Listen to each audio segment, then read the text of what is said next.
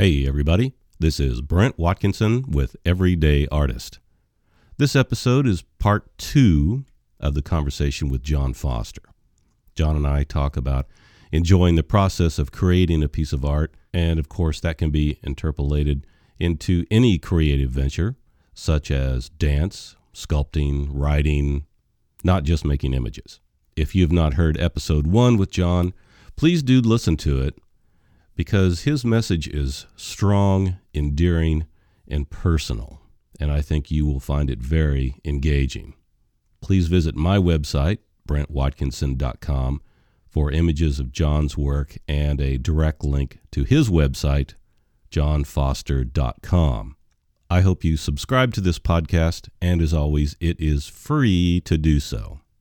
Like I've said for many years, doggone it, the world needs more John Foster. Or you can look at it from another angle and ask yourself, can I have too much John Foster in my life? The answer is no. So, for your edification and listening pleasure, a little more John Foster today. Let's get into it.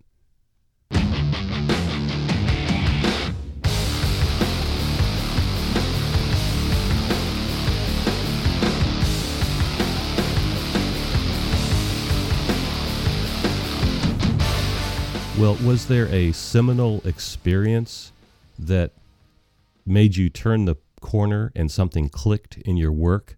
Or was it very gradual and then finally you started getting jobs? How did you finally start working in illustration? It was, I think it was gradual. And it's a mix of many things. Working at it, embracing my influences, and definitely the influences being at that point when I started getting work was Rick Barry and Phil Hale. And there was trouble that would come along with that because I was very... What, were you hanging out with them or what? I don't understand. Not yet, not Rick. And no, I never hung out with Phil. He was already away in England at that time. When I did start hanging out with Rick, but I was seeing the work, and this was work that I just loved. It just spoke to me, the painting of it and the body language and it was unique enough, not typical, that, just everything about it. I loved, and it was helping, I was kind of teaching myself to paint again in oils, as an illustrator. It's different when you're painting in school and you're painting from the model and stuff like this. But then when you actually paint as an illustrator and you're painting an illustration, it's a different process than like live painting or drawing. So teaching myself to paint again and looking and emulating what was going on there. And in some cases, too much. There were some angry people with me for that obvious influence, but things along that line started to come. And then I did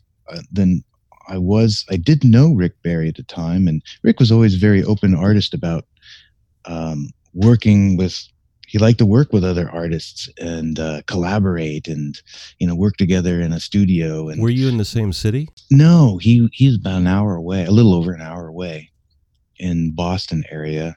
And I'm in Providence, and so I would drive up there to. The studio at that point was just in his house, and we would just work together. And we weren't sitting there like trading artwork back and forth and doing things. We worked on a couple of things collaboratively, but it was more just being around. Normal, just being around another artist, and they're working on what they work on, you work what you work on, kind of thing. And and he definitely had a mentor role in that, and enlightened me to a lot of way of thinking.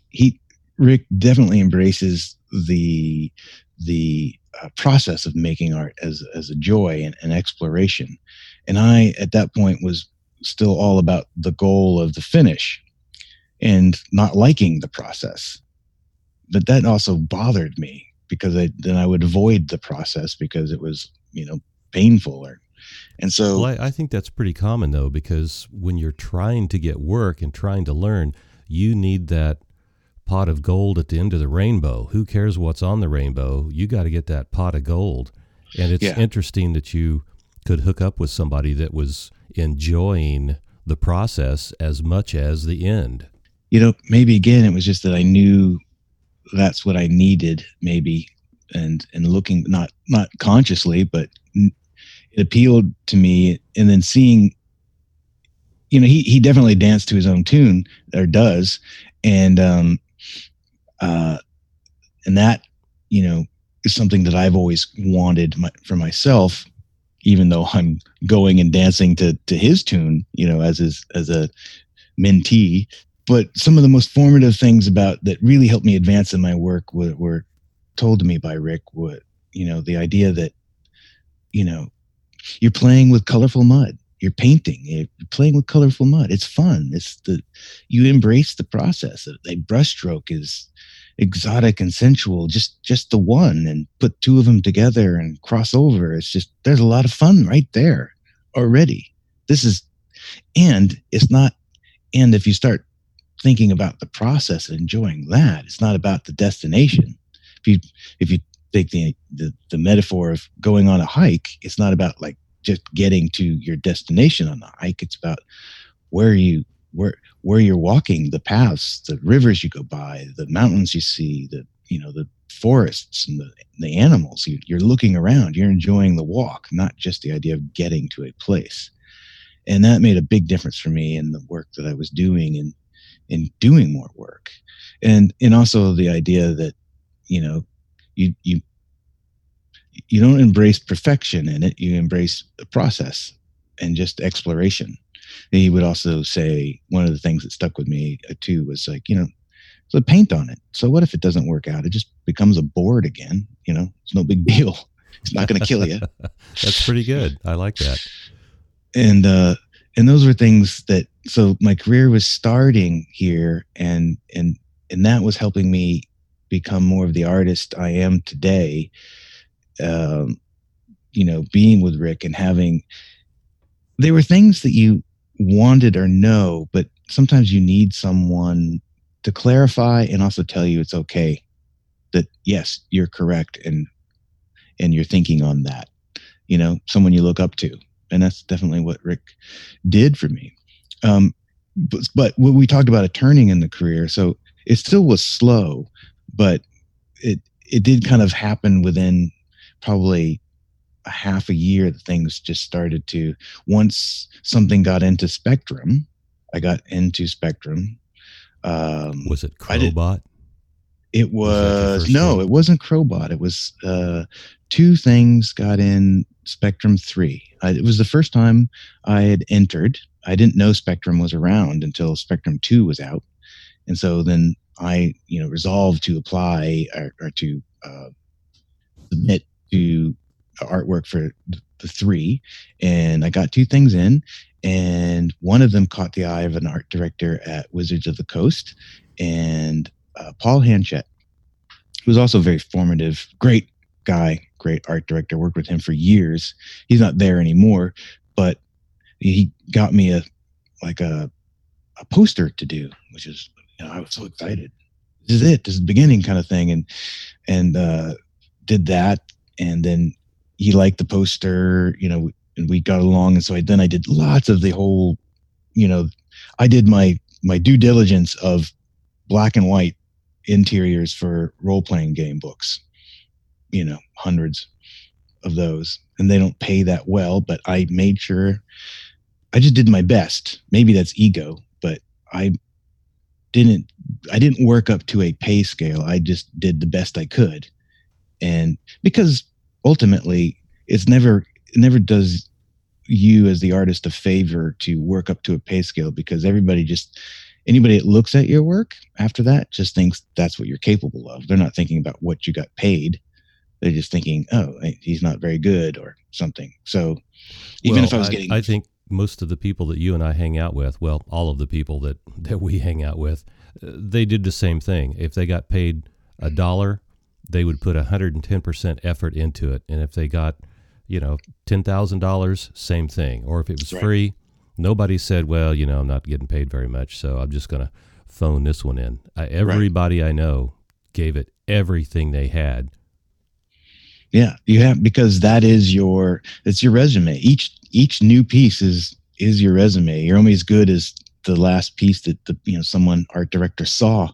So I did a lot of that, and then I got some covers, and so I would send those into Spectrum, and I got some covers also for role-playing game books, so it wasn't just black and white work. So each year I was having more and more to submit to Spectrum, and in Spectrum, Kathy and Arnie were always very supportive. And Kathy and Arnie Fenner. Oh, Fenner. I'm sorry. Yes. And they, I got to know them not right away, but I just say that really without Spectrum, I don't know if my career would have taken off when it did or as quickly as it did.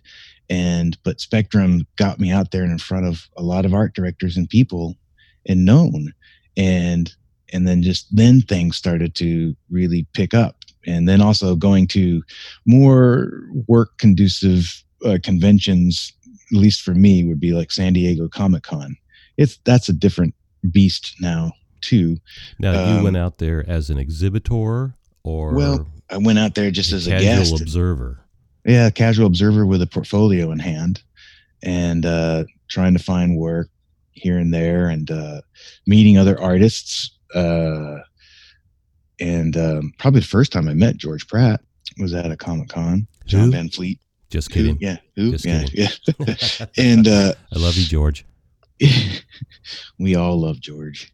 I'm a little vague on some of the chronology of first at conventions or when I worked with Rick or not along that line, because some things might be going back or forward in this timeline. But that was one of the things, though, more exposure to other artists and possibilities and meeting writers, the whole idea of networking. I think the secret to networking is not to be looking to network. It's just looking to make friends and have conversations with interesting people. And that's what happened. And then I did, and a writer got me in front of some people at Dark Horse for the Star Wars covers. And Star Wars was also a huge thing, that because so many people, I had no idea. I knew Star Wars was way cool and stuff, and I'm a nerd, but that it was still so popular and so many people were so into it that, as I was doing Star Wars stuff, I was getting way more. I was getting attention. I was getting airtime. I was, becoming more recognizable because of the Star Wars stuff. And I think that really threw me into people actually recognizing a name for work through Spectrum and then Star Wars. And in the Star Wars was the comic book work covers for Dark Horse. And after that, it kind of, didn't look back, and it kept going, and more opportunities turned into more opportunities, and doing a certain kind of work and having work in Spectrum, and then with some progressive, forward-thinking art directors at National Geographic. Chris Klein said, these people do narrative, figurative work. Why can't they do it? This historical, paleontological work or whatever. So he contacted me, and that's how I started at National Geographic and doing work there and things. You've worked for them for a long time, haven't you? Yeah. Quite a few years. And I love working for them too, so it was getting an opportunity to do different things is even though I love science fiction and fantasy and comic books, but if that's all, I love hamburgers, but if I eat hamburgers every day, every meal, I'm really not going to want to have a hamburger. That's just for silly. A while. That's just silly. Yeah, I know that is, isn't it? But anyways, so also Star Wars solves everything. Yes. Continue. There's your secret. And then, so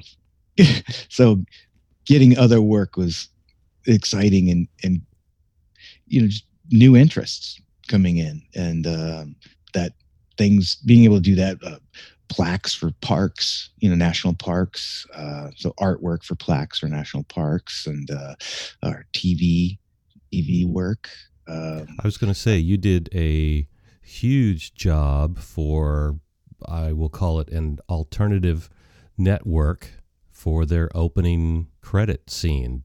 Yes. Yep. And then, I know we don't need to really mention who it is, but it was big. It was big. And then for the first season, yeah. And then that they used the intro. And I worked for a little, because of other artist friends that I'd met. I had an intro or a director, an Italian director, very young, new director, contacted me to go to Italy to work for about 4 months on a film, doing concept work and storyboards. And I had never done storyboards before, so I taught myself, reasonably well how to do storyboards. I've seen the work. Yeah, you did reasonably well. Well, it's all that camera angle stuff that I'm like, that would be wide angle. I'd be, give me a 30 millimeter. When did your book come along, and how did that happen? The book came along through Kathy and Arnie. And when was that, though? Oh, gosh, it's probably 10 years ago. At least 10 years ago. More than that, but through Kathy and Arnie, and I guess I was well enough known, and people liked the work that they felt like they could make an art book of it and sell it. And so there was an art book, a small art book that was before that, through a small game company and they made several art books. They were had this imprint, but they didn't have the interest to continue it. A very small edition of that book. It was called Progressions, and small. Was it book. All your work? Yeah. Okay. All my work. And then the Revolutions, The Art of John Foster, through Kathy and Arnie. And that is a bigger book and sexier.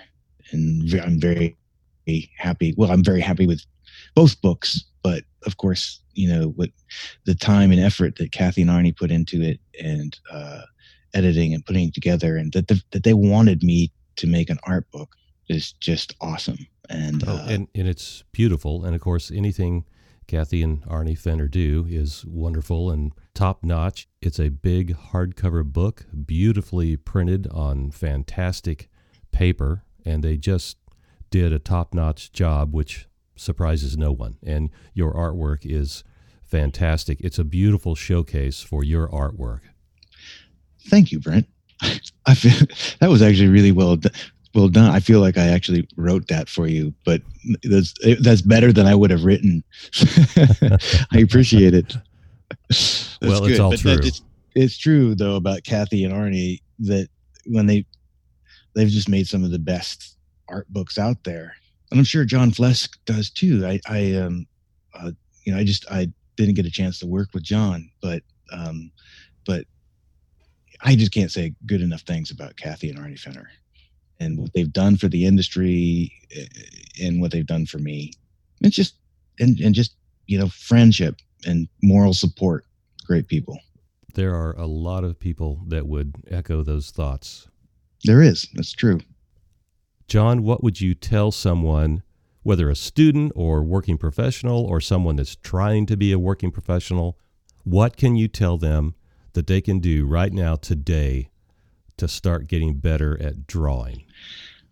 Well, it would be something that they hear all the time, which is practice, practice, practice. But think of it this way. Think of it as exercise. If you were going to run a marathon, in your training for it, you don't wait till the week before and start running like 13-mile runs. You'd die and wouldn't work either. You run a little bit every day, and you progressively, from months in advance, and progressively longer runs, and some are shorter, some are longer, and some are epic. But you're doing a lot of training, a little bit of training. You're not running a marathon every day. That's not how it works. And with drawing, you should do that too. You should just do, even if you were doing 5 minutes of drawing a day, it's better than drawing for 2 hours one day a week. What are you looking for when you're drawing? What are you trying to say or learn? When I'm drawing, I don't know that I'm trying. When I sit there and try to say something, I tend to get closed down. So I try to open up those possibilities and not say anything specifically and see what gets said.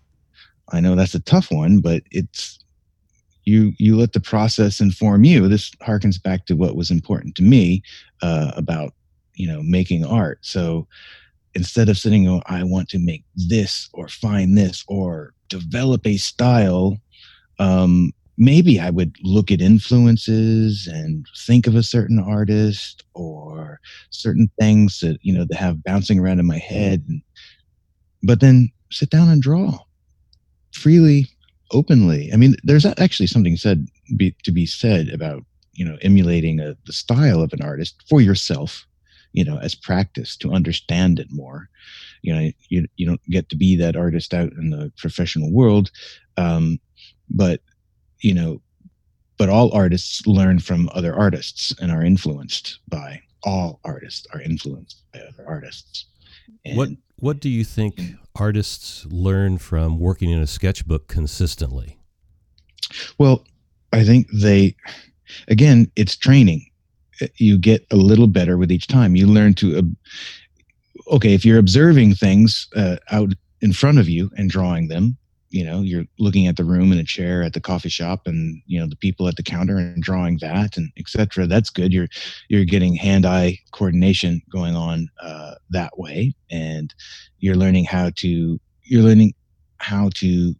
translate a real scene into a shorthand of abstract marks. That's what drawing is.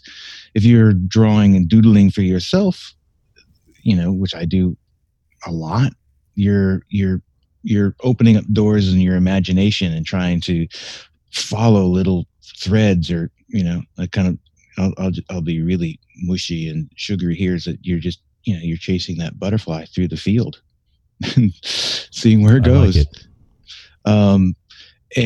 And that is good practice for you and your brain. It's also hand-eye coordination in terms of drawing. And, there's something to be said about how you hold the pencil, how you use it, and, a freedom of the mark. And there's a lot of times where if you draw every day, then you can finally kind of go, I always make a mark like this and I don't like it. It's all too hesitant and cautious kind of thing. So let me try it this way.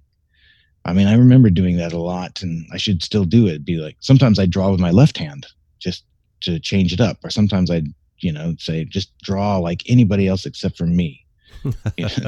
And I used to tell students all the time, hey, if you're having trouble drawing the figure today, just pretend you're somebody that draws really well and just have at it. Well, there's something to be said about that. There is. If in a mindset, if you could be like, okay, today I am Picasso in his early years. Maybe you could be, if you want to be Picasso in his later years, but I'm thinking in like the blue period and you want to draw, okay, Michelangelo, let's go there. Then think that way and draw that way. Draw with the confidence and approach it that way. So if you draw every day and you don't make it a painful process, it's not a chore, it's a joy, you'd more opportunity to explore this way, and more explorations and practice means getting better and growth. How important is the word interpretation in all of this? Interpretation is, I think, very important. If I extrapolate on or expand on it, and interpretation is interpreting your own thoughts and imaginings, because you have to interpret them to put them down onto paper. And your interpretations are different on paper than in your head, always will be, because it's amorphous. It's always pliable in your imagination. Anything can work in your imagination. It's just when you nail it down basically to the paper, then whether it's going to work or not that specific way, then you have to be able to reinterpret it. If it's not working, reinterpret it another way. Be pliable. So what you thought was the perfect idea in your head didn't work out perfectly on paper, but reinterpret it in another way, another angle, another point of view. Then there's interpreting what you see in the world. Really, how you're perceiving people and light and forms, interpreting that into the drawing and the process, because you're not a camera. You're an artist, and you are the filter and you're interpreting these thoughts and the feelings and perceptions, and it's getting channeled down to your arm and from your head down to your arm and your hand and your pencil and what you draw. And remember, what you're drawing,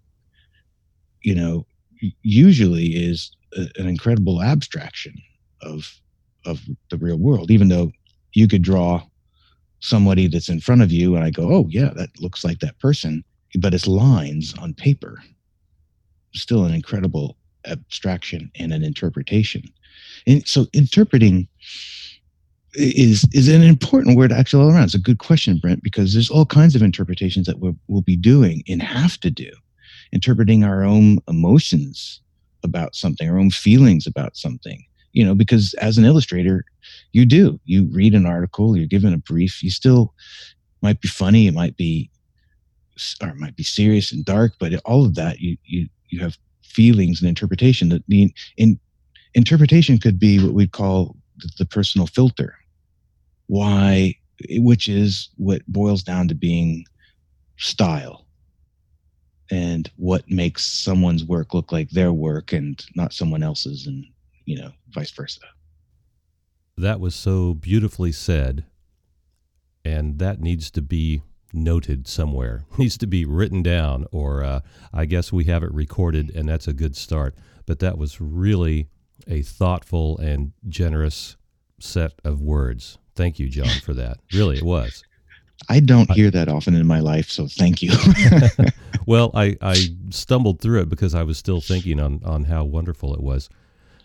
Well, one thing that I really look forward to and enjoying telling a student, and this is based on one of the last statements you made, and that is when I can look at a student's work and I can say, wow, that looks like you did it. You don't have to sign it. It looks like your work. And I think that's what you're alluding to. And we all know we can pick a John Foster out of a lineup of a million paintings from across the street because your work looks like you. Yeah. Looks like your work. Thank you. And I mean, just to be fair, there were times that someone would go, well, is that Phil Hale or John Foster? But I believe that I have, through all of this time and influences and boiling this soup or simmering this soup of influences in me have, I think, hopefully come to something that is, me. Although I still look around and think, wow, I really wish I had more of a cool style like that or that person's. Of course, I think we probably will always do that. Grass is greener kind of thing. But thank you. I'm glad that it appears that way. I would like you to recount the story, and this has absolutely maybe nothing to do with anything that we've talked about today, but we were having just casual conversations, and I said something about Falcon 56, and you turned and looked at me and tell us part of that story. Well, yes, this is, I think, when we truly bonded, and then, the unbreakable bond, our eyes locked. Thank you. Our eyes locked over the nerdy obsession of remote control airplanes. Because both Brent and I have definitely had this passion as young men and as teenagers, that building and flying your own remote control airplane. Again, this is before the electric stuff, or you could go to even like a Walmart and buy, a styrofoam remote control electric plane. These were nitrous fuel powered little engines, and you got a long rectangular box full of balsa wood sticks and a piece of paper with directions, and you put this together.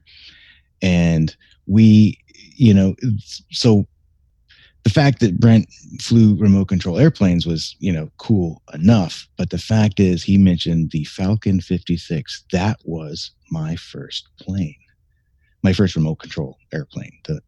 And that was Brent's baby too. And we both learned, we cut our teeth basically on that plane, the Falcon 56, which was a kind of like a mid-wing advanced trainer, but it wasn't mid-wing. It was on top. It was a top. No, it was a mid-wing because it was cut into the fuselage. Oh, that's true. Right.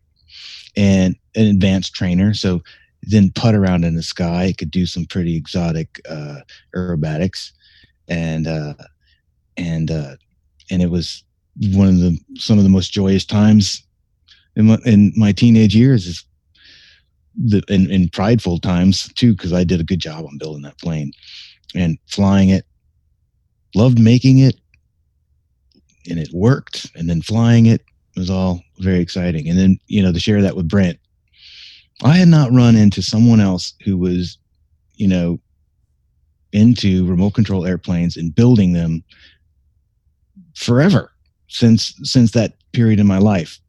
And so then I ran out and did buy one of those cheap little styrofoam ones. I was trying to fly it around in the studio poorly for a while, but we had a good. I hope you had a good time, Brent. I did. Oh my gosh, it was such a great time in my life, and I was really kind of hitting my stride in illustration at the same time. And the one thing that I think John and I both realized when we had this epiphany of we built the exact same airplane, that was not an airplane a lot of people built, because it wasn't the easiest plane to learn how to fly. Remember, back in those days, you had to apply for and retain an AMA license, Academy of Model Aeronautics. It cost you money. With that license and that fee, you got $3 million of liability. These things were dangerous. You had to be in a club. You had to take instructions from certified instructors. And then finally, you got your solo pin. But this plane was okay, we're going to nerd out here. So it was a semi-symmetrical airfoil, which means it was a little bit harder and faster to get off the ground and to fly, but the thing could fly upside down all day long, and it wasn't as stable as a trainer. So for me to look at John and say, wow, you chose that airplane on purpose, as did I think we kind of shared this cavalier, yeah, I'm going to do this because it's not easy. Right. Yeah, we're doing it right. Yeah, we're going to do it because it's a little harder than normal. And I guess that's youth for you, I guess. Yeah, it did. Well, it worked out for a while.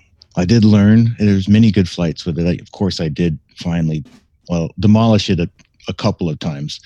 But I did. I think yours is still in one piece, though, right?